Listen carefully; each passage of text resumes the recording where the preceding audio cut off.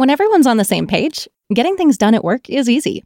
No matter what you do or what industry you're in, how you communicate is key. Everything you type is equally important to collaboration, and Grammarly can help. Think of it as your AI writing partner, empowering you to communicate effectively and efficiently, so you can make a bigger impact in the workplace. 96% of Grammarly users say it helps them craft more impactful writing.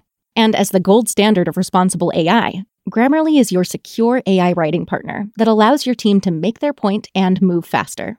By understanding your writing and context, Grammarly provides relevant, personalized suggestions.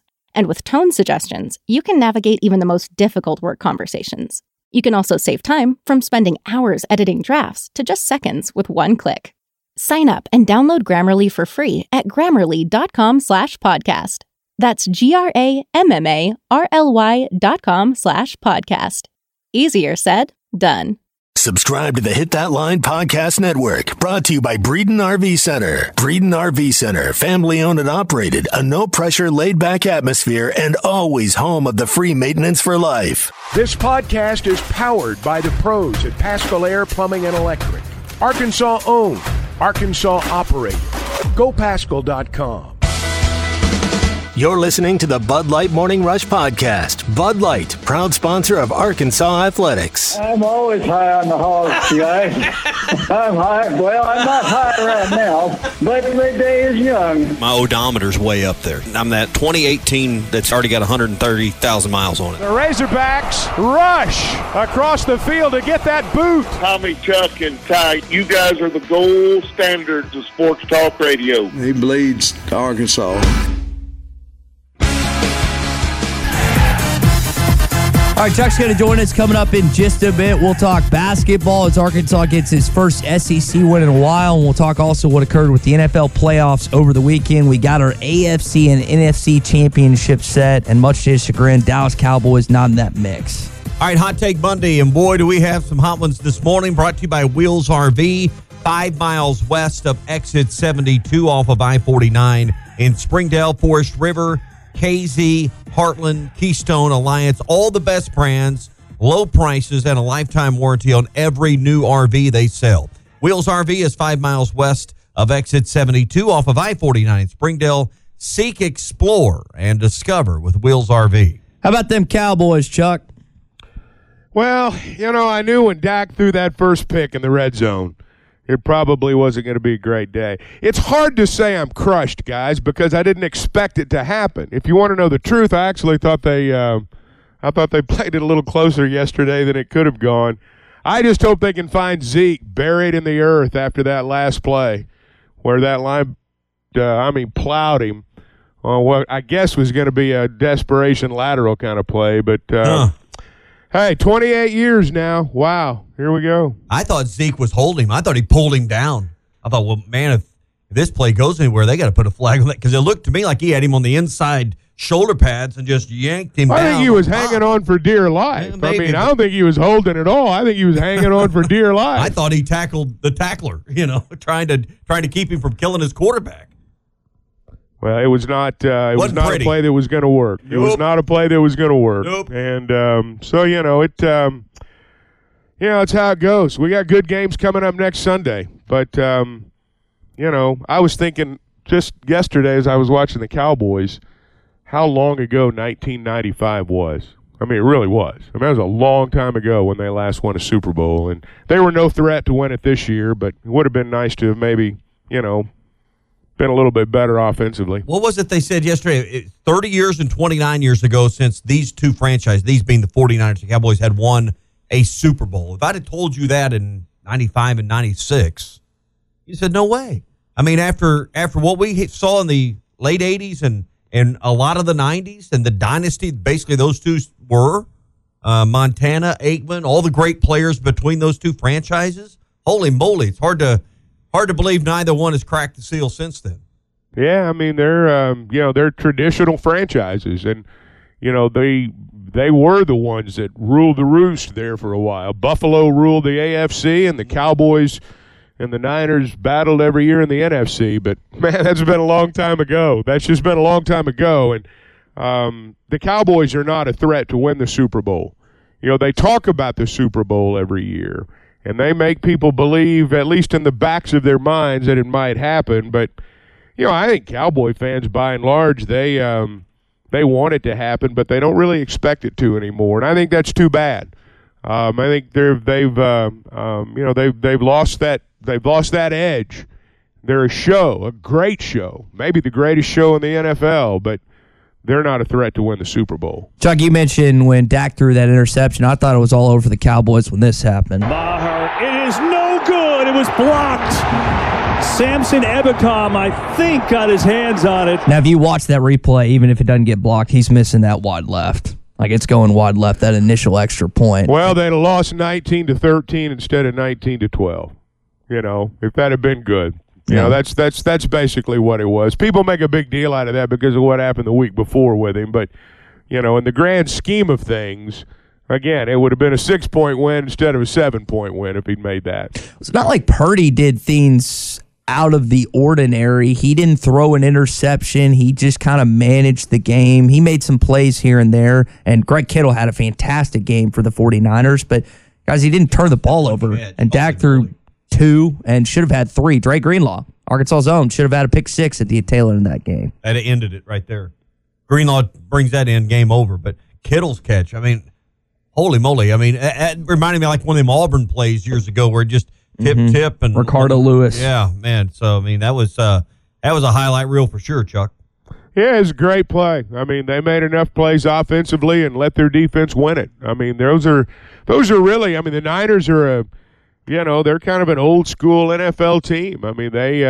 They win it with their defense, and I think Purdy's really good. I think sometimes we get desensitized to how good the great defenses are in the NFL, and if a guy doesn't throw for 300 like they do in college, we think, well, he's just managing the game. But NFL game's different, and Purdy does exactly what needs to be done within the confines of that offense. And I think they're going to be hard to beat next week. I think that defense is going to be hard to beat. 12 straight. Now, the Philadelphia Eagles mauled their counterpart, the New York Giants. They had like 267 rushing yards. That's going to be a fun matchup, as you just said.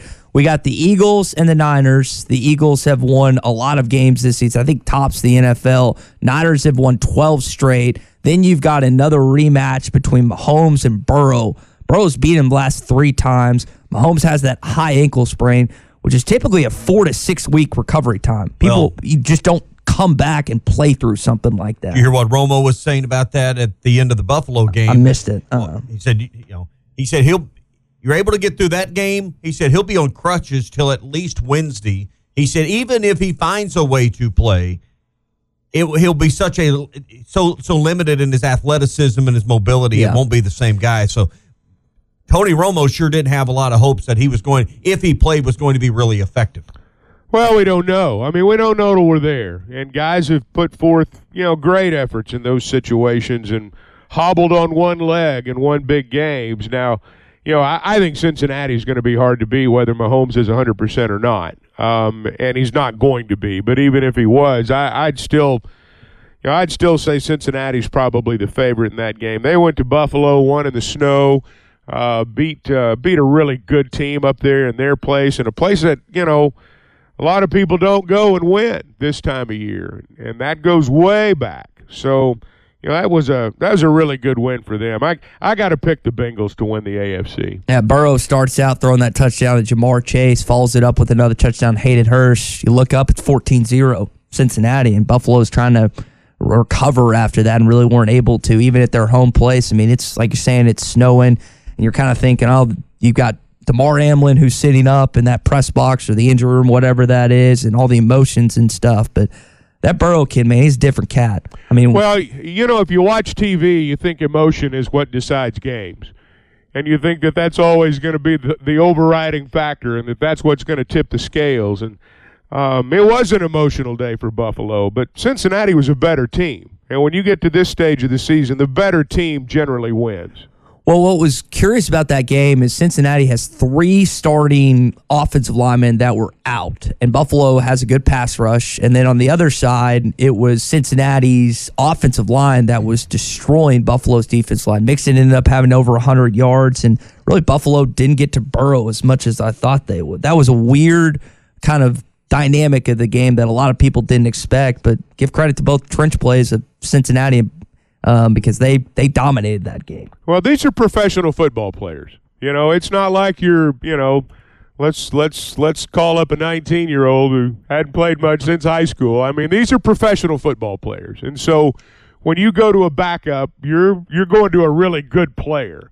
So I think sometimes in the pros, and I heard a lot of that conversation too, in college football, if you lose 3 of your offensive linemen, there's a really good chance you're going to get beat Saturday. I mean, a really good chance. But in the NFL, you're backing up a pro with a pro. And plus, I mean, it's not something that came into play in this, obviously, but when this sort of thing happens in the regular season, well, you sign a couple of guys during the week, sign a couple of free agents. They're professional football players too. So Cincinnati, they're a really good team. And Burrow gets a lot of the credit, and he should. But that's a really solid football team because Buffalo's good, and Josh Allen's as good as there is. And I just think Cincinnati's playing at an elite level right now. So Clay was sharing with us, I was unaware that the Eagles, I think it's their linebackers coach, has some Arkansas roots. You got Brandon Allen, who's obviously the backup for Cincinnati. So you've got a couple Arkansas connections within these championship games that I know people will be keeping an eye on. It'll be a fun weekend. I know. Is Washburn at Philadelphia? Is that who he's talking about? Yes, that's who it is. All right, Jeremiah's there? Mm-hmm. That's who that is. Jim Washburn was a coach here, and Jeremiah played here, and Jim was a long-time NFL assistant and spent a good bit of time with Philadelphia. And I think Jeremiah was with the Dolphins for a while. In fact, I know he was. I don't know where else he's been. But, he's that's a football family. Those brothers played at Fayetteville High School. One of them went to Clemson. And happy for him. He's a really good guy from a really good family. So back to the Cowboys. What do you do? Chuck, I woke up to, just scrolling through Facebook this morning. Every Cowboy fan on my feed is ready to get rid of Dak. Dak's only going to take you so far. I mean, this franchise will never get back to a Super Bowl with Dak Prescott. That was the summation of 15 or 20 of these posts. Are the fans right? That's certainly the pulse of the fan base. Is that the right move, is to find someone else to be the quarterback? Well, I hate to say it, but I've said it before. I just don't think Dak's the guy that's going to lead you to the Super Bowl championship. It doesn't mean he's not a great quarterback. Doesn't mean that he's not a franchise-type quarterback. I just don't think you're going to win a Super Bowl with him. I mean, look at that team right now defensively. It's as good as you've got in the NFL. They've got a good veteran offensive line. Now, they need more. They did not do a very good job in getting game-breaking receivers for Dak this year. They piecemealed that together, and I never really understood why, but they did. And, Dak did not have the best core to throw to in Cowboys history for sure, but I just think they've got to think about what they're going to do long-term at that position. I just think there's too much of a body of work now to say, well, next year's going to be the year. There's something missing there. There's something missing. And I'm not saying he's not a skilled guy, because he is, but there's something missing because that team's got a lot of ingredients. I mean, it's not as though they've, just thrown a bunch of stuff together. They've again, defensively, they're at a Super Bowl level, but I'm just not sure they've got the quarterback that's going to lead them to the promised land. They have the right head coach. Is McCarthy the guy? Yeah, I mean, the guys won. I mean, they won, 12 games back-to-back? I mean, he's won a Super Bowl. I mean, it's easy to point to that. And but, I got to be honest with you. If Sean Payton's on the sideline yesterday, does that make Dak any better? I mean, if Sean Payton's on the sideline yesterday, does that keep Dak from throwing that pick in the red zone? Nope. See, I just think that some of that stuff, it's a college mentality, and there's nothing wrong with that. But I'm saying college and pros are different. I mean, who'd ever heard of that McVay guy before the Rams won the Super Bowl? By and large, unless you really followed it closely, you didn't even know who he was.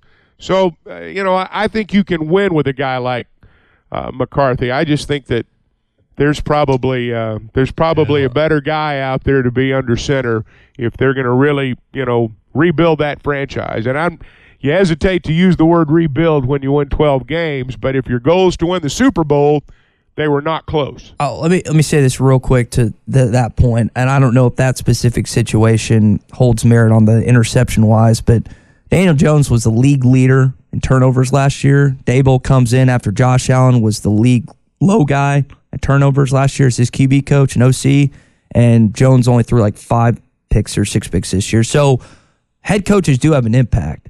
I mean, McCarthy won that one Super Bowl with the Green Bay Packers, but I think a lot of Cowboys fans think that Peyton could be the guy that gets him over the top. Now, you can debate what's more important, the quarterback or the head coach, and I think that's a worthy conversation.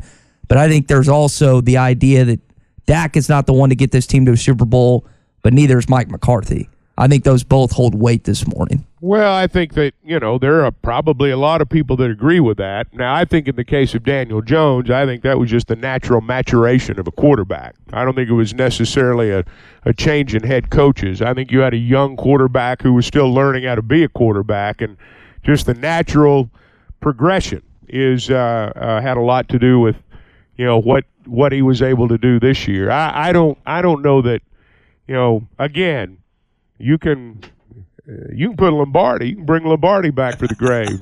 Put him on the sideline yesterday, and Dak still throws that pick. I mean, I'm sorry, but we talk about the head coach a lot, and that's not an unimportant position. But in the NFL, the most important guy in the building is a quarterback. In college sports, the most important guy in the building is a head coach.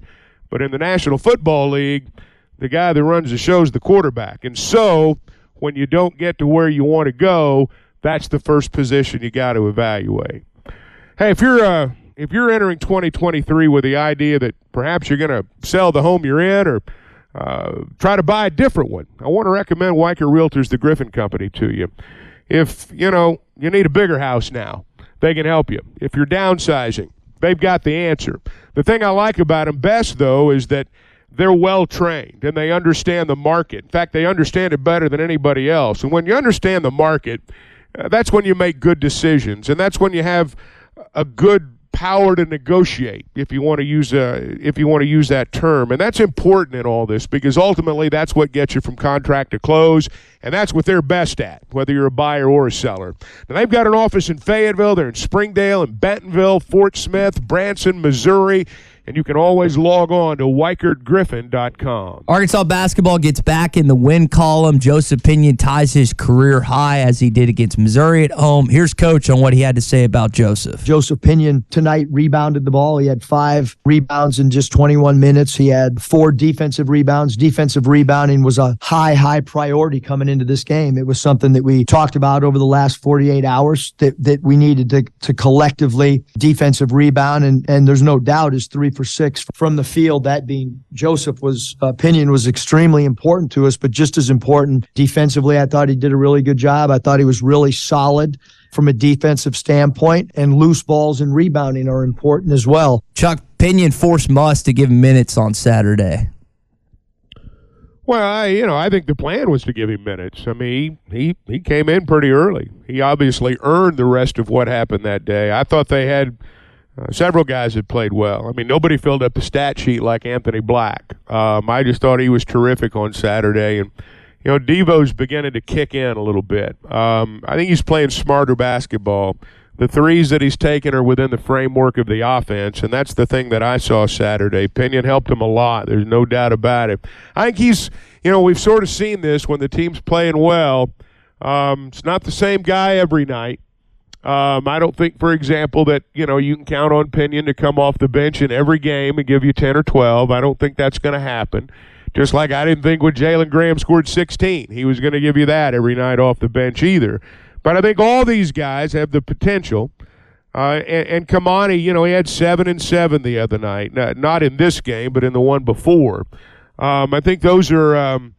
every 4 or 5 games, these guys are capable of giving you a really good night. I think most of Pinion's damage will probably be done in home games. And, I just think when you look at what he's done so far, he seems to play really well at home. And he was not a defensive liability against Ole Miss. And there will be games where he is. And just like there will be games where other guys struggle. Ricky Council didn't play real well on Saturday. But, there were other guys who did. And so, Pinion was a big part of it Saturday. He played really well. You guys tell me if you agree or not, but I think what we're seeing over the last couple of weeks, even though you hadn't won all the games you'd like to win in that stretch, you're becoming a better zone offensive team. You're getting used to the passing lanes, and you're getting used to the rotations and where you need to look. And it's evident by you're getting better looks from the corner, getting better looks from the elbow with a three. I think this is 3 or 4 games in a row where you've had 7 or 8, 6, 7, 8 3-point baskets. I don't have all the boxes in front of me to look at the box scores, but you're being a little more consistent with the number of threes you're making in a game. Forget percentage. Guys, I think this is becoming a better team because they're just more comfortable in understanding the philosophies and what they need to do with zone offense. Well, if you go back and look, Vanderbilt, they didn't play much zone, and Missouri didn't play much zone either. They did a little bit. Ole Miss did more. That's Kermit Davis has always played a lot of 2-3, and they played about the usual amount. I don't think Ole Miss is very good. I don't think they play very good defense. I don't think their zone's very good when they play it. And I thought Arkansas exposed that a good bit. But I'm encouraged by where they are. I don't think first off, I don't know that a team like LSU or a team like even A&M. I don't know if they're gonna if they're good enough to play zone the whole way. And I think Vanderbilt. Vanderbilt played man the whole way, and Missouri played a lot more man than zone. So they're going to see both. I just think overall the offense now is getting, there's a confidence factor too, and confidence is a powerful thing with kids this age, and shooting begat shooting, good and bad. Yeah, it just seems like when they are facing zone defense, they're getting better at getting Pinion that open corner, or Devo that open elbow like we saw Saturday from the wing. That's set up by passing, right? That's set up by the 2 passes that open that guy up by pulling the defender over, right? Well, I mean, yeah, they did a good job against zone and man. Now, I mean, they're not putting huge amounts of points on the board, but they're effective enough to win. The thing that to me, the story Saturday was the turnovers. And you look at what Arkansas had done, for example, against Missouri. The bulk of the turnovers came from the starting guards. And you look at what happened Saturday, Ole Miss's 3 starting guards all had 4 turnovers apiece. Arkansas didn't score very much off those turnovers in the first half, not like I'm sure they would have liked to have. But as the game wore on, when they forced turnovers, they generally scored off of them. I just thought there was a real reversal there in what we've seen in the last couple of ball games. I thought Arkansas's perimeter defense was better. I just thought Arkansas's guards were far superior to Ole Miss's guards, and I think that's what helped them win the turnover battle. And to me, that was the really important thing that they needed to turn around, because you're not going to win many games or any games on the road if you turn it over the way they have been. And should have had 6 or 8 more points off turnovers. There were 3 or 4 first half possessions. They get turnovers, go to the rim, and just don't finish the possession. Or they back but that's why I say, I mean, in the first half, they didn't get a lot of points or as many points off turnovers as they could have. But as the game wore on, you look at the numbers in the second half, and it's a lot more like you would be accustomed to seeing, I think. You mentioned Anthony Black's stat line earlier. He has 17 points, 8 rebounds, and 5 steals as well, and 8 assists. And the cool thing about that is he only had 2 turnovers, a 4-to-1 assist-to-turnover ratio. Yeah. That's a lot better. Well, what's encouraging to me, he's been a lot better on defense, too. I've noticed him pick it up the last couple of games. There were times he was getting up a bunch of straight-line drives, but he's really kind of honed in defensively, and that 6'7" frame, he is hard to score on at times. And I also must put him in some post-up action too. He can use that 6'7" height some more, and I think they're going to do that as the season progresses, where they match him up against smaller guards in the post. Well, maybe so. When you have that opportunity, they recognized and got some mismatches on Saturday, and I'm sure when that presents itself, it will. Black's been better defensively the last 2 games. He was not good against Vanderbilt. He was not good at all, and I think he'd probably tell you that, and I know his coaches would. got better against Missouri. You could see the way they competed against Missouri was going to benefit them in this ball game. And now you got to keep piling up these home wins.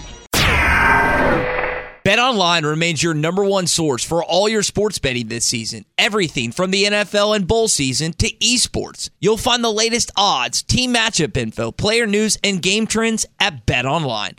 BetOnline features live betting, free contests, and live scores for almost any sport or game imaginable. We're the fastest and easiest way to bet on all your favorite leagues and events. Head to betonline.ag to join and receive a 50% welcome bonus on your first deposit. Make sure to use the promo code BELIEVE to receive your rewards. That's BLEAV. BetOnline, where the game starts. You're listening to the Bud Light Morning Rush Podcast. Bud Light, proud sponsor of Arkansas Athletics. I know a lot of you Dallas Cowboy fans are trying to make sense of what happened last night in a 19-12 loss to the San Francisco 49ers. And if you want to do that and share your opinion, it's 877-377-6963 as we get into our Red River Dodge Morning Rush Daily Question. Who will the Dallas Cowboys move on from first, Dak Prescott or Mike McCarthy? Now, Jamie chimes in, also adding the addition of Kellen Moore. But, Chuck, I'll put it to you first. Who do they move on from first, Dak Prescott or Mike McCarthy? I don't know. I mean, they've got so much money invested in Dak, it's going to be hard to move on from him. But if you ask me which is the most important thing, I think it's I think they've got to make a move at quarterback. Yeah, same thing. Money is going to probably limit how much you're willing to just write off and move on from with Dak. And it's like you said earlier, Chuck, the most important person in the building is still the quarterback. Now, those two things don't go. You got a lot of money tied up, which is just the name of the game anymore. But you also got to figure out, how far can Dak go? Would a new coach working with him on, seeing the field, not throwing those interceptions, football, whatever it is that the experts say, could just another voice in his ear be the difference in taking him to the next level? Is Dak tradable? Is he a guy that you think would be of value to certain other NFL teams? Well, it's not a matter of would he be valuable on the field. It's a matter of the contract. That's the issue with Dak. Are there teams out there that would trade what they have for Dak? Absolutely.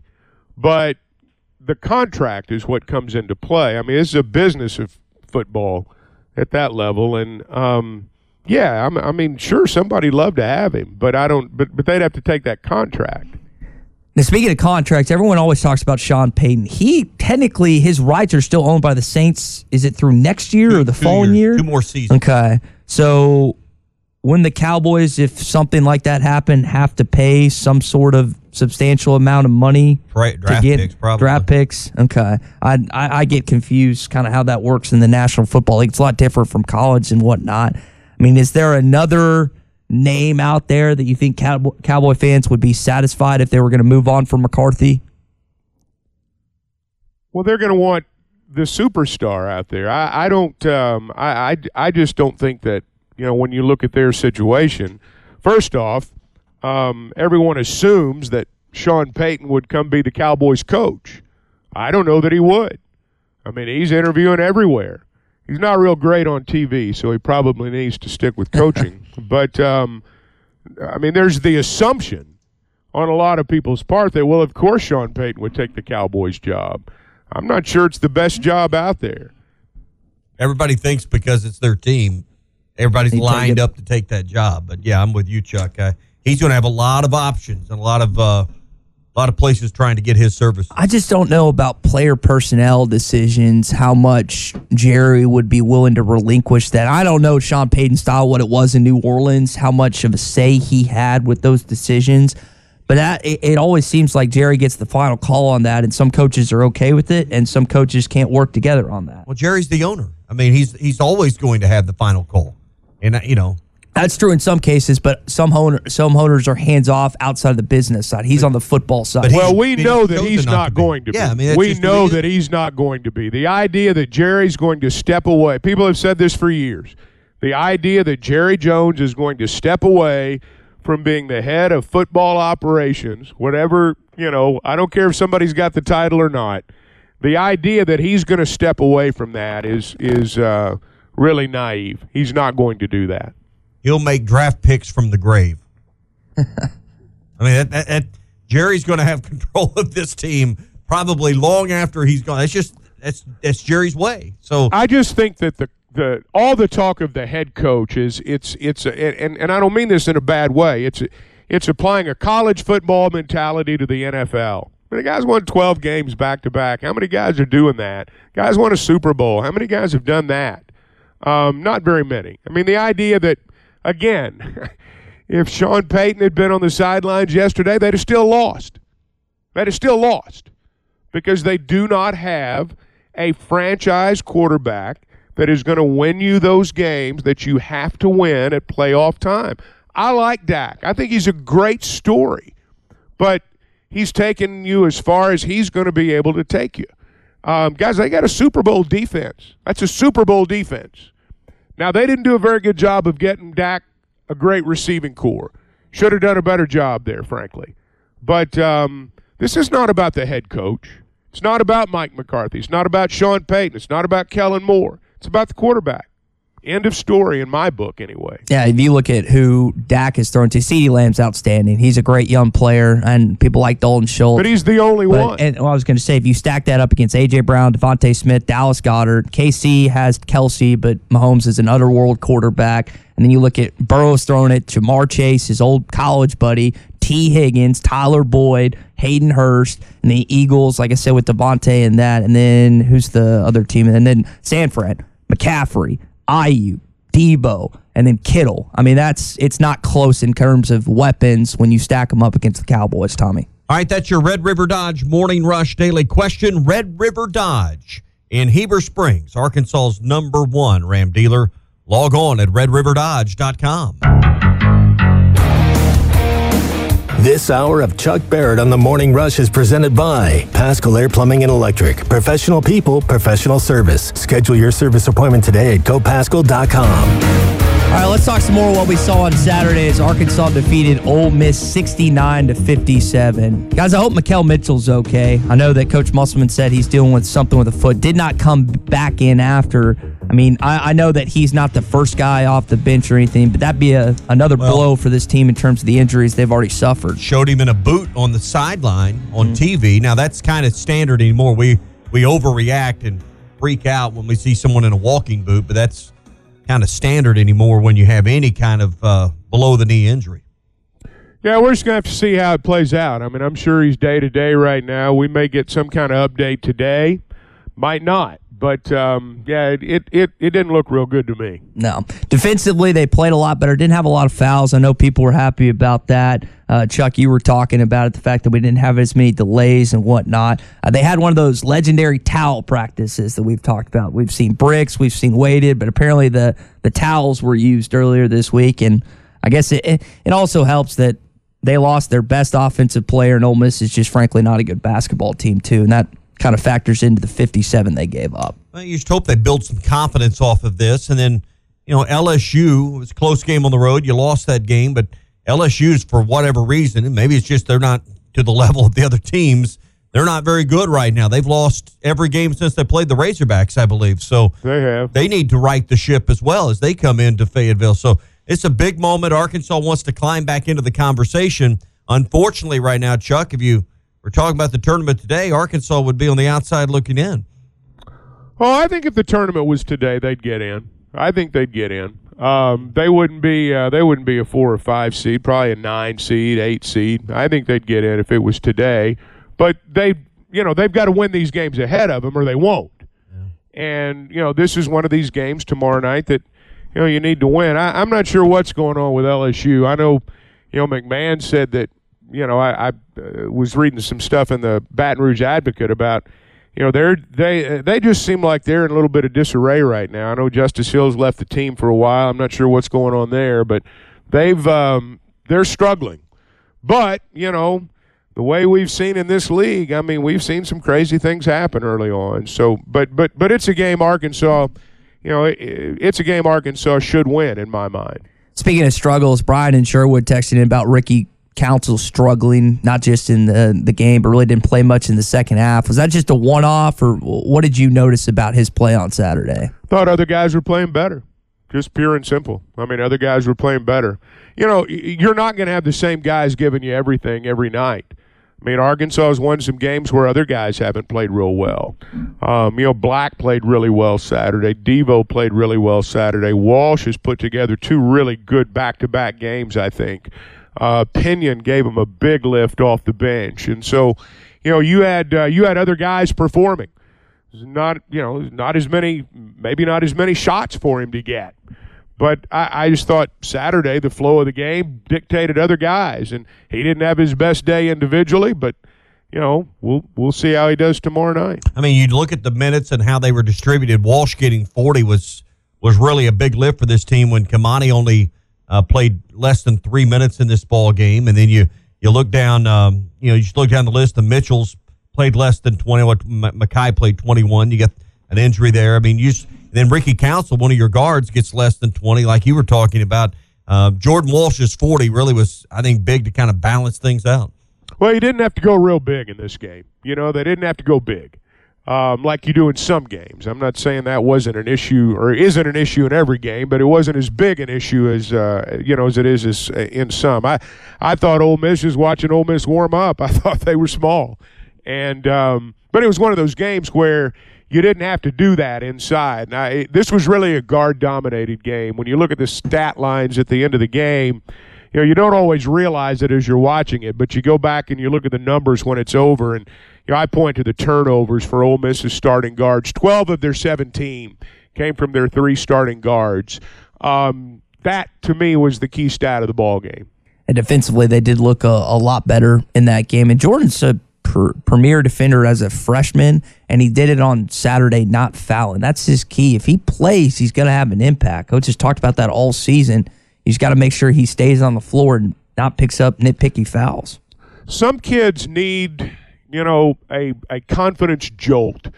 Some kids walk in, and I mean, you got to pipe them down. They're so confident. Other guys need to, they need to be boosted. And that's part of being a good coach, is understanding which kids require what.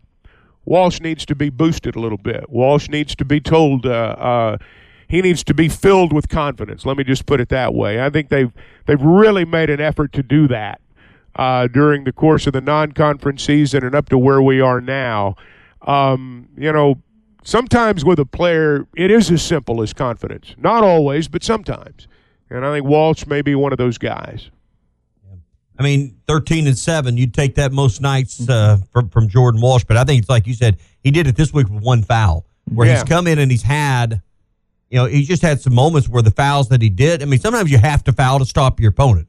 But some of the fouls he's had were unnecessary and just really didn't benefit you that much. I mean, they were just fouls that didn't save points. Joseph's been the same way. There's just freshman mistakes that the veteran guys on the opposing team take advantage of against going up against a younger player that hasn't been in this league, a player that knows how to draw fouls in certain situations. And we saw Jordan, I know, hit at least 1 3 in that game. He had a great drive. He's got the best pump fake on the team. He's very sound in the way it looks like he's shooting a basketball. And he has the capability of finishing near the rim. He had an and-one during the game. I just think if he is on the floor, this team is so much better off collectively as a whole, both ends of the floor. Well, if he's playing well, you're right. Yeah. I mean, it just we'll see where they go. All right, so we go back and we look at the LSU game from last time. Arkansas Louis, what was that, by 2? I think they lost 3, 60-57. Okay, on the road at LSU, a game you felt like you could win. What has to be different this time, guys? I mean, this is the game on your home floor that you want to get back into that tournament conversation the way you want to be. It's the game you got to win. Well, you just got to talk about hitting shots. I mean, they didn't hit jack against LSU. They couldn't throw in the ocean against the Tigers that game. They did a lot of other things great. They just couldn't hit anything. They've hit some shots lately. Look at the numbers home to road, and it's not that much different than a lot of teams in our league. I mean, there's only 1 or 2 teams out there whose numbers on the road are even close to what their numbers are at home. And, that's kind of the way it's gone with the Razorbacks in the SEC. All the issues that we're talking about, the things that don't go right, that's been in road games. Alabama was just better. But the other home games, Arkansas's, the numbers that we talk about have been, it's just been almost a complete reversal. Yeah, I wonder a little bit about the atmosphere in the crowd. I don't know how much you guys have paid attention to the forecast, but winter weather's supposed to set in about game time on Tuesday, and that could probably limit how many people are in the building because they're talking about 3-4 inches of snow in Northwest Arkansas Tuesday into Wednesday. So I mean that's a 6 o'clock game might keep you from having 16,000, 17,000 down to a mainly Benton, Washington County crowd. Well, we'll just have to see. Let's see the weather. It's not going to, it's not going to be like Saturday, even if the weather's great. But Arkansas can win with 10,000, 12,000 in there if that's how it turns out. I think that I thought the crowd was great Saturday. I thought when Arkansas plays at home, I mean it's a boost, and the Razorbacks play better when they're at home. But I think regardless of the weather and the crowd, I think they'll be okay. Now you're right about one thing. We're going to be paying attention to the weather this week, and that's where my friends at Paschal Air Plumbing and Electric come in. They've been the most trusted heating and air company in Arkansas for more than 50 years, and it is going to be a cold week. And, all year long, whether it's hot or cold, you can trust the pros at Paschal to ensure that your system is performing at its best. You can get a heating tune-up right now for $99 a system. And if you want full protection and member discounts, it's only $1 more per visit. And that's going to make certain, that's what I would call preventative maintenance. That's what's going to make certain that you don't have problems during weeks like these. And, we do talk about heating and air and things like that. Plumbing and electric's part of it as well. They're world-class in that too. Professional people, professional service. Call today. Visit gopaschal.com. You're talking about the crowd. At one point, one of the officials went into the crowd and explained to an older gentleman what was going on. I thought this was great. Help me understand this. Kermit Davis sitting in the corner, either right next to Pinion or in between Black. And I know a lot of fans were asking questions why he was allowed to do that. I'm assuming Muss does the same thing on the other end, but of course they're pointing out. You're talking about Kermit Davis being a couple of feet out on the floor. Really, you're talking about that picture that's circulating on social media. And Don Daly. Correct. Yeah. Let's just cut to the chase there. Yeah. All coaches do that. Yes. All coaches do that. That was one of those moments that was captured in a still shot. But you look down on our bench, and Muss is doing the same thing. I saw Cal the other night get teed up. I mean, he practically walked to the free throw lane to pull a guy back out, and they ended up teeing him up for it. So all those guys do that. Pick your battles a little bit. I mean, but you're exactly right, Chuck. A still image, and that's what was circulating around, as though Kermit Davis was like setting a screen on Joseph. He was guarding him. Yeah, exactly. I mean, that's not what happened. But that's he didn't have the hands in the eyeballs. No, he didn't have the hands in the eyeballs or anything like that. But, man down. But coaches, I mean, you watch any game, coaches are going to, and listen, the rules committee's trying to get them off the floor. They've given them more space in the last few years by extending the coach's box 10 more feet right in front of the play-by-play announcer, which Chuck absolutely loves. And, coaches got more freedom to roam these days. They don't want them on the floor. They want them on the sideline. That's why they've given them more space there. But coaches believe they're better when they're about 3 feet on the floor, that somehow their message is more clearly disseminated. Chuck, you got. Well, I just think I think a lot of it's emotion too and competitiveness, I think that's got a lot to do with it. I think so, and I think good assistants that have the courage and the freedom to do that with their head coach. Well, I mean, are you? Well, sometimes you got to catch him, right? I mean, good assistant coaches will keep that head coach from getting himself in trouble. Keith Smart's kind of Arkansas's guy, and that's Arkansas's got a bunch of them. Yeah, others do too. That's the job of a good assistant staff, is to make sure the head coach doesn't put himself in a bind out there. Chuck, what's that vantage? You have the best vantage point in the house, so Eric gets the crowd. No, I don't. You don't really know. I mean, no, I don't. Well, hold on. You can't see jack when you've got coaches and players and officials in front of you. It's a terrible seat. Just when Muss gets excited, so they're up, I think, 7 with about 16 minutes to go, and he starts getting the crowd hyped up, and then I think another break, he starts getting the seat. What's that like? Because that plays out right in front of you. Well, to be honest with you, I'm watching the ball, and so I don't always notice a lot of the things he does in terms of the crowd. If he's right in front of us, we do, obviously. But, you can feel the noise level. You can feel the noise level, but, that's a big part of it at every place. I mean, anytime we do it here and other teams do it at their place too. I mean, you always, at some point in the game, most of the time the coach is going to call for the crowd. Muss did 2 or 3 times. Yeah, and the crowd responds. Yeah. They see, they pay attention. That's part of that edge you're looking for. So I think he'll do more of that. You'll see him go to that well more as conference play rolls on at home. Well, now let me say this. I don't think there's anything necessarily strategic about it. I just think his emotions. Yeah, I mean, it's like we're in a run, man. It's time to get going. I don't think he thinks to himself, okay, at the 14-minute mark, I'm going to get the crowd into it. I don't think it's like that. And look, the crowd does have a lot to do with it, but the crowd doesn't shoot a shot. That emotion's important, but you got to execute during that emotion, and that's the most important thing.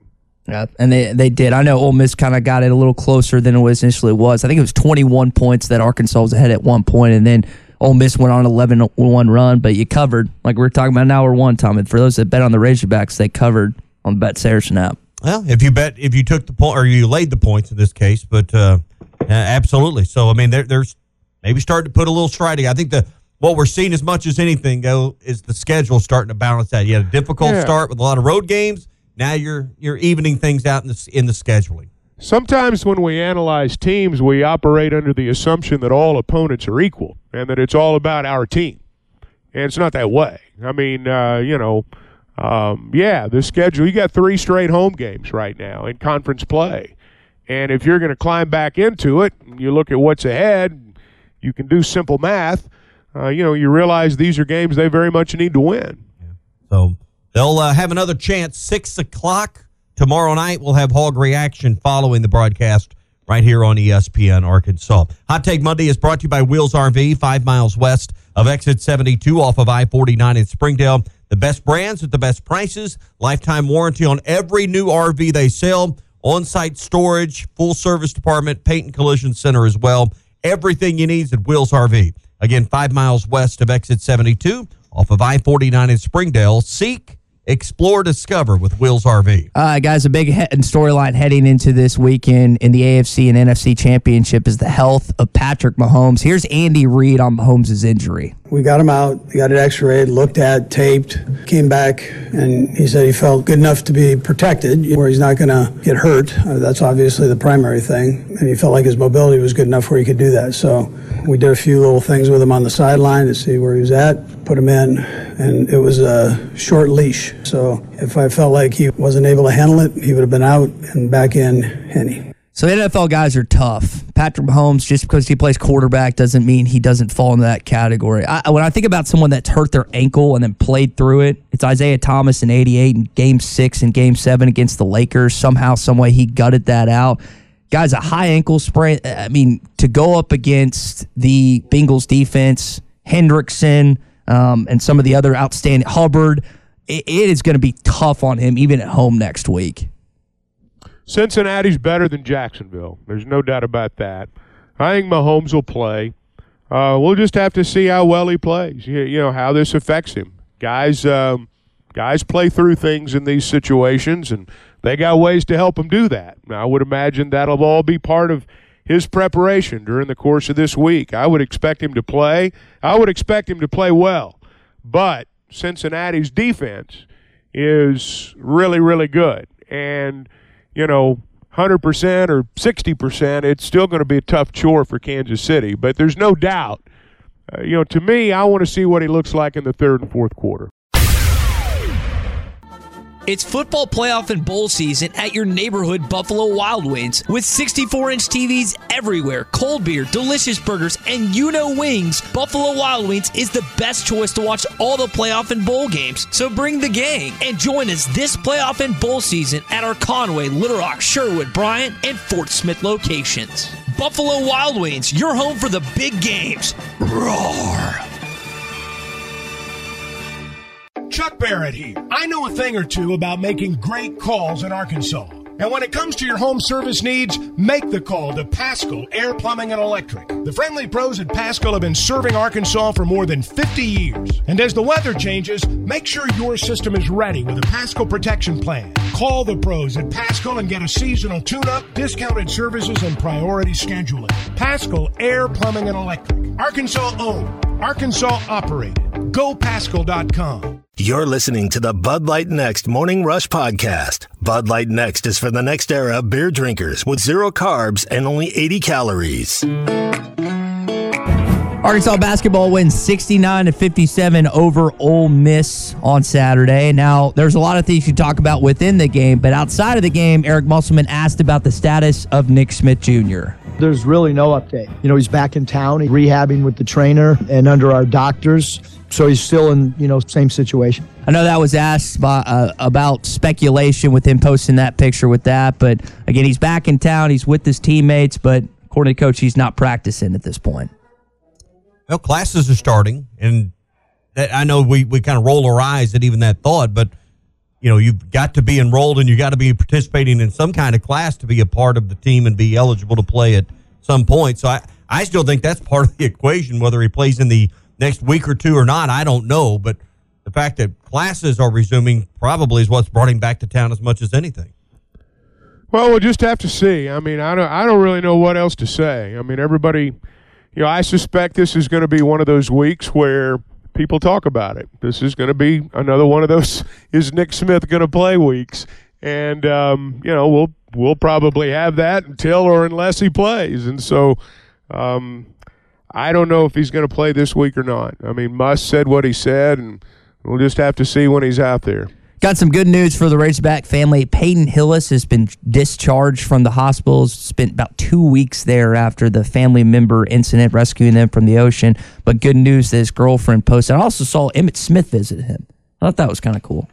Yeah, Emmitt Smith's from Pensacola. Okay. And so he was, I don't know if he, how much time he spends there now, but obviously he was there and he went and saw Peyton, and that was a nice gesture. I thought that was a cool picture. Got some good news for Razorback football. Trajan Jeffcoat is committed to Arkansas from Missouri. You've had success with Mizzou transfers in the past. Hopefully Trajan will be another one of those guys. They announced Dan Eno's salary, $1.1 million, set to make $75,000 and additionally raise the next 2 years after that. A little what Hunter Briles was making guys at 1.2. That's just kind of the figures that came out of the weekend regarding Enos. But it's a 3-year deal with 2 years kind of built in for extensions that are already arranged in the contract. So that's what you always need to pay attention to and look at, because coaches, I promise you, they're looking at the number of years just as hard as they look at the money. Well, we can talk about contracts and money, but I think for most people, all that matters is, are they good next year? Yep. I'd love to have a similar performance as 2015 was pretty awesome for Arkansas football.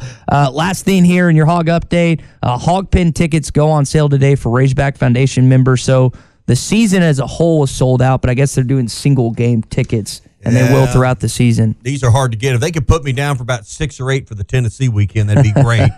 But I imagine these would be hard to get. It's incredible. Yeah, honestly, you've got people that say, I want to get baseball seats, and I'll give you whatever it takes. Well, all we got's the Hog Pen. I mean, that's just kind of where it is right now, and it's amazing what's happened. I still shake my head sometimes when I think about what it once was and what it is now. Yeah, you've seen the whole maturation of this thing firsthand. I can remember when 1,500 was good for the weekend. I remember the first year LSU came here, and we'd been down there, and they had huge crowds. And, in my mind, I was convinced it was, I was young. I was convinced it was the biggest thing going. And then the weather didn't cooperate, and I'll bet we didn't have 1,500 people the entire weekend. And it wasn't just at Arkansas. It was everywhere in the SEC. But they had an influx of money. Some of it was private, and as time's gone on, a lot of it's, been television money and things like that. But I've always believed if you provide a comfortable seat, if you provide a safe environment where parents can bring their children and not worry about what's going to happen, and if everybody's in a comfortable seat, I'll say that a second time, I think you've got a chance to build a crowd. And they've been able to do that here and a lot of other places too. Attendance all over the league's gone up. That's going to do it for your Hog Update. It's brought to you by Mr. Sparky. You don't have to put up with any malarkey. Call 888-8-SPARKY. Charlie and Camden's phoned in. He's got some thoughts on this basketball performance. Charlie, go ahead, man. Yeah, I want to be real quick. Chuck, did you say that, were you implying that Ty causes a lot of trouble at these games and he sits in the bad section and, I don't know where Ty sits, to be honest with you. Where do you sit, Ty? I've sat in the media section. I've sat in the hog pen. I've sat in the seats. But anywhere. But traditionally, I'd like to sit in the hog pen with my fellow kin. Yeah, well, Tommy told me that he got to sit, and, we're like the normal average fan. We have to, when we buy a ticket, we get to sit up in section row. What was it, 500, Tommy? Yeah. And Ty's down there, in that north end zone where everything's newly built or whatever. So, anyway, no, I'm just messing with you, Ty. But this team, a big win the other day, must win, and all these home games coming down the stretch, must wins, I think. And I tell you what, though, Tommy, if they could steal a game at Baylor on Saturday, if they still got to get through LSU. It's one game at a time, but if they were able to do that, I still think it goes a long way. The other day, something that I saw that was impressive was the ability, for Muss to sit Ricky Council like that the entire second half. You're talking about your leading scorer now, and it's hard for a coach to do that. But when he always talks about this now, guys, and he makes good points. Sometimes each game calls for something different, and when you get to sit arguably your best scorer at this point to this season, and you put a guy in that gave him a spark the way that Joseph did, and you got to tip your hat to Muss, because at the end of the day, he is going to do what it takes to win. And, I hope Ricky bounces back. It's also a message sent to Ricky, like, I got to be better. So, and it's in every way. So I'm still, we're still in it. I think they had us projected as an 8 seed the other day still. So we're fine. We got to protect home court, and that's just the key down the stretch. I don't see us beating Bama or Tennessee, but we could at the end of the year. We'll see. Anyways, guys, I'll hang up and listen. Yeah. Thanks, Charlie. Thanks, Charlie. A lot of coaches believe that nothing will harness your focus and open your ears better than a view from the bench. And a little time over there a lot of times will kind of get your ears to working again and harness that focus. I just think it was the flow of the game. I mean, they've won, for example, when Council scored 18 and Devo scored 2. They've won when, somebody else scored 18 or 20 points and Pinion didn't play. I just think it was the flow of this game. And, with the way Devo was playing, with the way Walsh was playing, with the way Black was playing, the lift Pinion gave him, this was not a game that dictated Ricky Council giving him a lot of points. And there will be nights when the game does dictate Ricky Council giving him a lot of points, but Saturday's game was not one of them.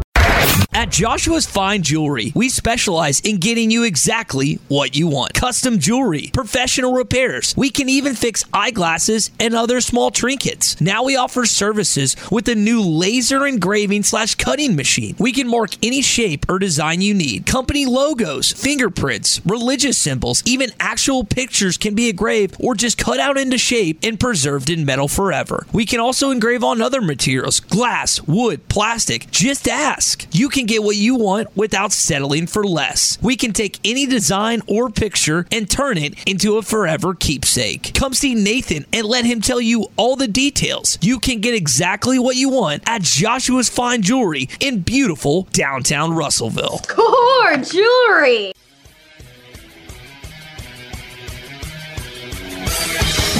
Have you tried Benville Brewing's new Space Goose Hazy India Pale Ale? It's handcrafted in Arkansas. You'll taste the great tropical citrus, including the passion fruit, the guava, and pineapple. It's creamy, zingy, and zounds the taste buds. It's weird, wonderful, and wacky all at the same time. Try the new Space Goose Hazy India Pale Ale from Benville Brewing. All right, it's hour number 3 of the Morning Rush on a Hot Take Monday. I don't know how many of you expected Devontae Davis to have the game he did. 3 3-point field goals once again for the young man from Jacksonville. Coach talked about his performance after the game. Let's hear what he had to say coming up. Hot Take Monday always brought to you by Wheels RV, 5 miles west of exit 72, off of I-49 in Springdale. The best brands at the best prices. The thing I love is the lifetime warranty. You get that peace of mind, never worrying about anything when you buy at Wheels RV. 5 miles west of exit 72 off of I-49 in Springdale. Seek, explore, and discover with Wheels RV. This hour of Chuck Barrett on the Morning Rush is presented by Fieldhouse Marketing, your Northwest Arkansas NIL authority. Fieldhouse works with the athletes to connect them with opportunities that maximize their own potential and benefit the Northwest Arkansas economy. Chuck, I know they told him on ESPN2. I know they told you after the game. Devo sure has been in the gym, and it's shown the last 2 games. Yeah, I mean, to me, and, if you were to pick one player and say he's the key to the way it's going to go the rest of the way, I think it's Devo. I think he is I think he's the leader of this team. I think that if this team's going to make a run, if they're going to get better and they're going to make a run, I think Devo's got to be the one that leads them there. He is, Muss made this point that, he's guarding the best player on the other team every game. And most guys don't do it at both ends.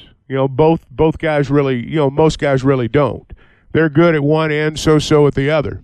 But, right now, to do what he's doing offensively the last couple of ball games, and to do it, again, while you're guarding the best player on the other team, it's pretty remarkable. And I just think the way he plays, when he's playing well, he affects things at both ends like no other player. And it helps when you're putting in the work, and according to Muss, he's been doing exactly that. I got in today and worked out I think I got here at 7:06, and he was either finishing or close to finishing, shooting. His work ethic's been extremely consistent on a daily basis on his own, and I think he's really focused. I mean, I think he's a guy that just the steady approach of getting his work in on his own has been really impressive, and we need him to continue to play really well on both ends.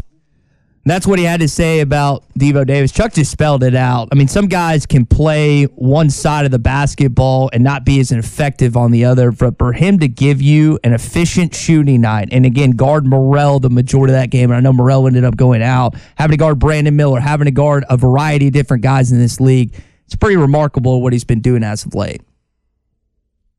Well, yeah. I mean, that's exactly right. It's what we just said, what Muss just said. That's exactly right. Played 34 minutes with 4 fouls in the game. That's the key. Is he can't be on the bench with 2 fouls with 12 minutes to go in the first half. Got to play smart defense, use his feet, not his hands.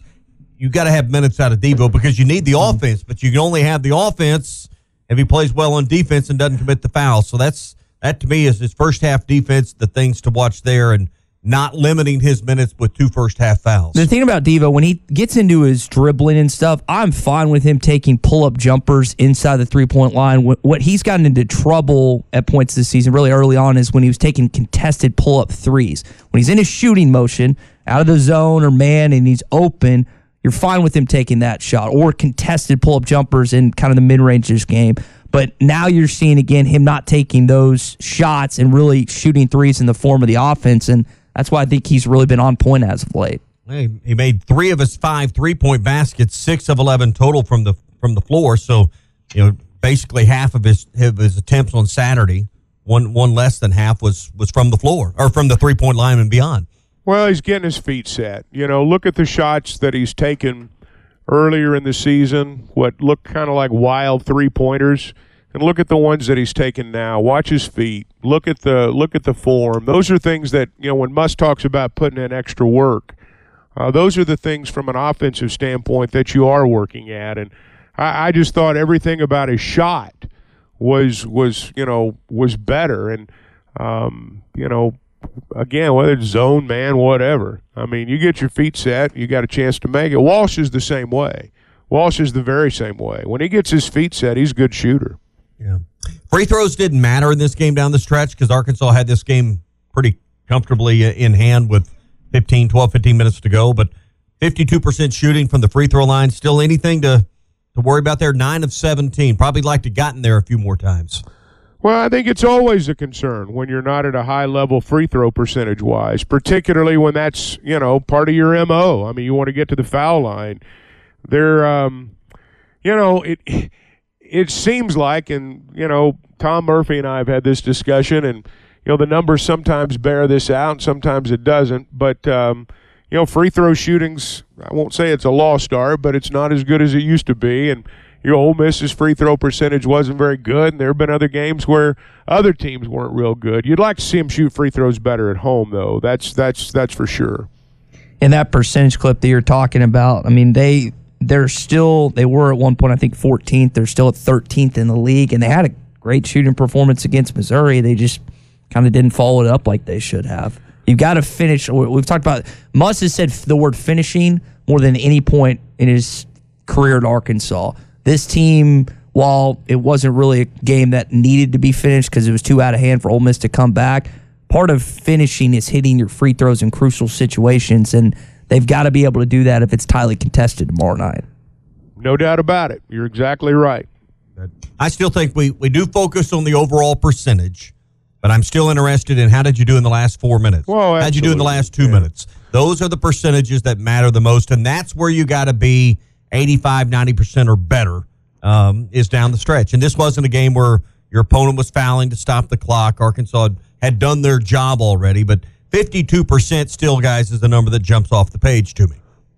Well, but again, I mean, it didn't really have anything to do with the outcome of this game. And I'll go back to, the East kid from Missouri the other night. I mean, this was a guy who was shooting, I think, 68, 69%, and goes 6 for 6 in the last couple of minutes of the game. So, you're right. I mean, what you do in those moments is really what stands out. And, it's amazing, players need to make free throws, and their percentage may not dictate that they will, but a lot of times when they're at home, they do. Yeah. There was a stretch in the first half where we talked about 3-point percentage and making 8. They've kind of gotten on a roll here lately, making 7 or 8 3-pointers a game. That's 40% Saturday, but there was a stretch I think that went down and shot 4 3-pointers in a row, missed 3 of the 4 badly, and just it was time to quit shooting those. It looked like at that point. But they found that rhythm again, Chuck, and it was really Devo setting up on that elbow that kind of got him back in that groove, particularly early in the second half. Yeah, I mean, they're not going to make them all, and if you miss it in and out, or if you throw an air ball, it's still a miss, and so they had a trip or two where it didn't work out, but I thought overall they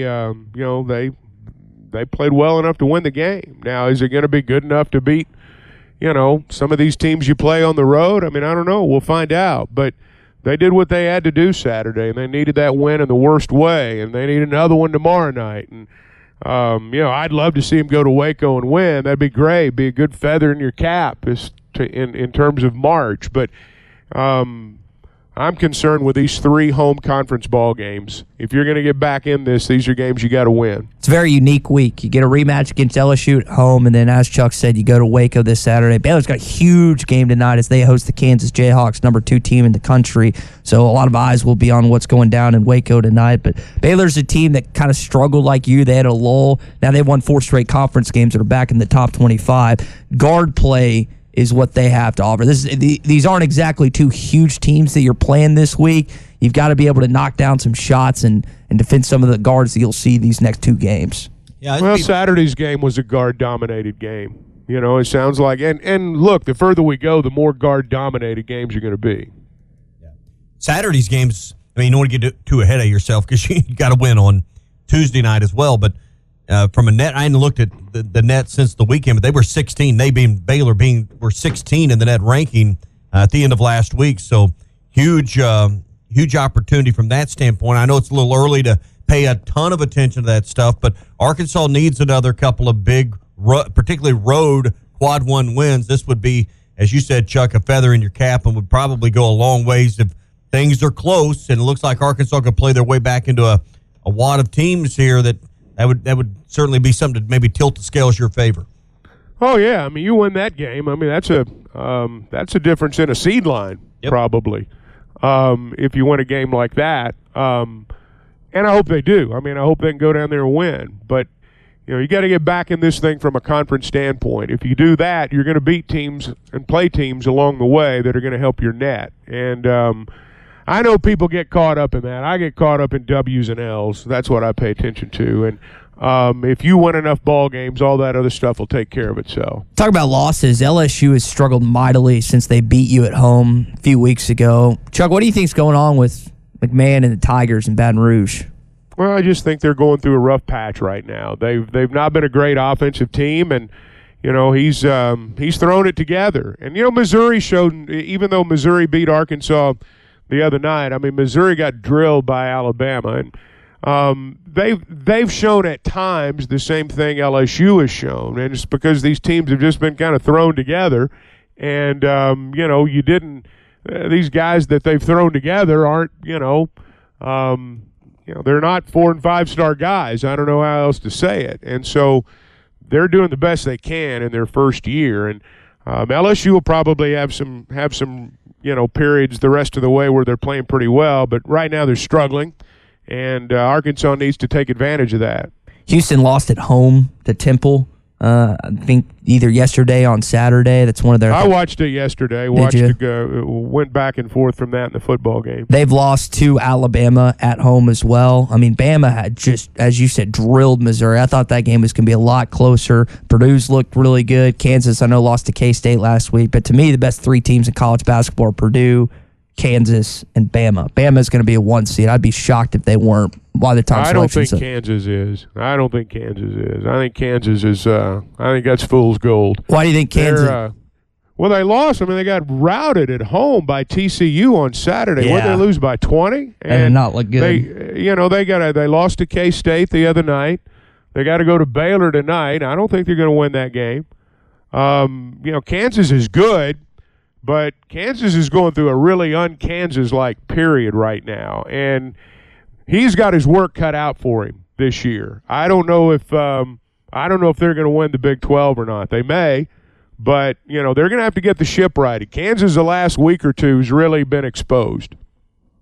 I hadn't watched a lot of Kansas this year, so I don't have a lot of input on what I think Kansas is going to be. But I think that league once again is proving that it's pretty good. A great league. And Alabama gets matched up with OU in the Big 12 SEC Challenge. OU's not at the level they thought they would be, so that's probably going to be in this challenge a fairly easy win for Alabama, I would presume.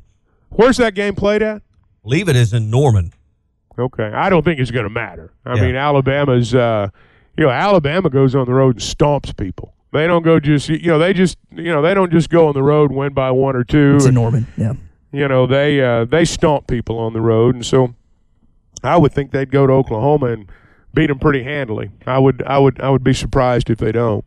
Hey, if you've got a business in Northwest Arkansas and you want to take it to the next level with NIL marketing, I want you to become familiar with Fieldhouse Sports Marketing, because they're your Northwest Arkansas NIL authority. If you want to connect your brand with a student athlete, and there are a lot of student athletes out there in a lot of places, if you want to get your brand connected with one, Fieldhouse Marketing can help you in that regard. They work with athletes to connect them to opportunities that maximize their own potential, benefit your business as well.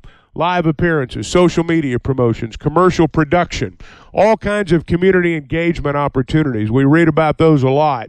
Well, if you want to get involved in that, you can call 202-5031. That's 202-5031. You can visit fhsportsmarketing.com. They'll connect you with a student athlete. That's fhsportsmarketing.com. Welcome to the Fieldhouse. So Dak Prescott got outplayed by a rookie last night. Here's what he had to say about his performance. Yeah, I mean, I've got to play better than I did tonight. Simple as that. They're all independent. Can't take one from the other or think about that, but all I can think about is right now in this game and how disappointed it is, how disappointed I am in my play, how disappointed I am for the guys in the locker room who played their asses off, and we weren't able to get it done. 2 interceptions, should have thrown 3. Drake Greenlaw should have had a pick 6 at the tail end of that game. Guys, have we seen the ceiling for Dak Prescott in Dallas? I think so, yes. In regards to how far he can take his team, yes. The defense is the only thing that gave them a shot to be in yesterday's game, to have a chance with the ball in their hands with seconds on the clock. So it wasn't the offense that even put them in a position to have a chance to win at the end of the game. That was the defensive throwdown yesterday. Jerry got to go get a wide receiver this offseason. He got T.Y. Hilton at kind of the tail end of the year. The fans think he needs to go get a quarterback. That's what the fans think. Now, the fans aren't running the team, though. Quarterback, coach, wide receiver, new general manager. Fireball. There's a long list for Cowboy fans. Yeah. But, at some point, in the way the business works in that league, is someone going to bite off on, what is it, a $40 million deal? I don't know how many years are left on Dak's arrangement, but he's better than he's a top 10 quarterback. He's not a top 5, but he's probably a top 10 quarterback in this league. Meaning there's 20 guys or so out there that or 20 franchises that in theory would trade to get him to improve their position. But that's a huge financial stake to go after Dak Prescott. So I think they're stuck with him for a while. Well, and beyond that, I mean, let's say you find somebody to take him, if you want to talk like that. I mean, who are you going to replace him with? I mean, all right, you trade Dak Prescott. Cooper Rush. Cooper Rush, Chuck. Oh, that's silly, Ty. You know that's silly. I'm smiling. Cooper Rush is not going to be the starting quarterback for the Cowboys. That's ridiculous. But who are you going to get? Who you turning your franchise over to? Because that's basically what you do when you pick a starting quarterback. That's who you're turning your franchise over to. And Dak may be what they have right now. I don't think they're going to win a Super Bowl with him. But, if you trade him, do you rebuild in that spot through the draft? I think you might have to. I mean, you're not going to trade Dak for Josh Allen. You're not going to trade Dak for Joe Burrow. You got to go out and find the next one of those guys, and that's not an overnight process either. So it's not as simple as saying, let's dump Dak. I think there's the realization now that he's not going to be the one to get you to the mountaintop. But, their hands are tied from a contract perspective, and we tend to focus on that. But it's not like there's some guy out there they're going to trade for that's going to be better. So you're going to, if you want to dump him, you're going to have to rebuild through the draft, and that's not going to be easy. Is there a quarterback in this upcoming class if they could trade away Dak somewhere and then buy? I don't know. You tell me. You got Stroud, Bryce Young, Will Levis. Is there anyone on that list? I think you just answered your own question right there. The answer is no. Yeah. Would you go get a guy? I mean, Jacksonville doesn't seem like a franchise to me that's committed to the long haul, winning the Super Bowl. They may talk the game, but would they take some money and some draft picks and give up Trevor Lawrence? Would he be a guy that would fit? I'm not saying he wouldn't fit, but I don't think they'd give him up. I don't think they'd give him up. That's the future of your franchise right there. It's really hard to get a good young quarterback. There's a lot more misses than there are hits. Well, and the Cowboys are not. It's not like they're a 2-15 team that they're going to get the number one pick in the draft. I mean, they're going to draft toward the end. Yeah, they were one of the last 8. I mean, unless you trade up. Right. But the only guy you've got, that you would consider getting rid of, that would get you to that point would be Dak. And if you miss once, if you dump Dak and you miss, you're screwed for a while. You just are. And you're going to be worse off than you are right now. So they're in a dilemma right there. And I know fans want to win the Super Bowl, and it's a Super Bowl or bust business. But you were amongst the last 8 teams playing. Yeah, but that's not good enough. I understand. It's just not. It's just not. If in this a division is the that had 3 teams in the last 8. So. They're having a parade in Jacksonville over how their team did this year. In Dallas, they're trying to figure out who to fire. And, this is the most profitable franchise in sports. You shouldn't go 28 years without a championship. You just shouldn't. And, I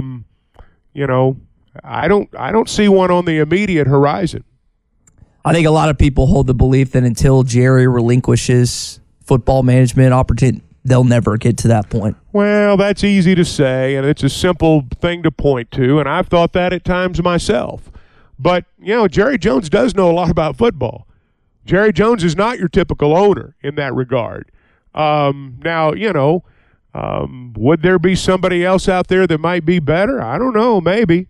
But I think that's pie in the sky thinking. I just don't think he's going to turn it over. This podcast has been presented by BetOnline. This podcast is an exclusive property of Pearson Broadcasting. It may not be copied, reproduced, modified, published, uploaded, reposted, transmitted, or distributed in any way without Pearson Broadcasting's prior written consent. Subscribe to the Hit That Line Podcast Network, the best podcast in the Natty State. Just search Hit That Line wherever you listen to podcasts. Brought to you by Breeden RV Center. When everyone's on the same page, getting things done at work is easy.